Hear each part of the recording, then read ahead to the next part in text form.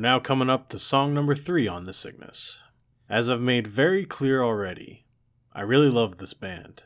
Unfortunately, I really am not a huge fan of this song.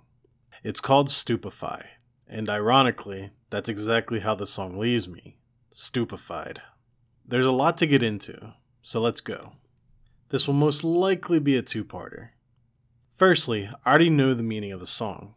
Draymond has plainly stated that he wrote the song about a relationship of his that he had with a Latina woman, and the fact that her family was not happy with his Jewish heritage. Perfectly reasonable thing to be upset about and to put into music. The thing is that I just don't see how it could be interpreted this way. I just feel like there are holes in the story that I need filled in before the song makes sense.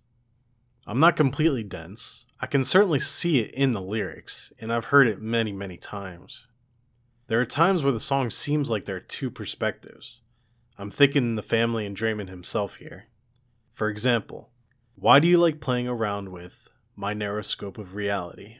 Doesn't seem to be Draymond here. It doesn't make sense. He's the one with an open mind. Then again, if there's a detail to the story that I don't know, then perhaps it could fit him after all. Like I said before, I feel like there are missing puzzle pieces.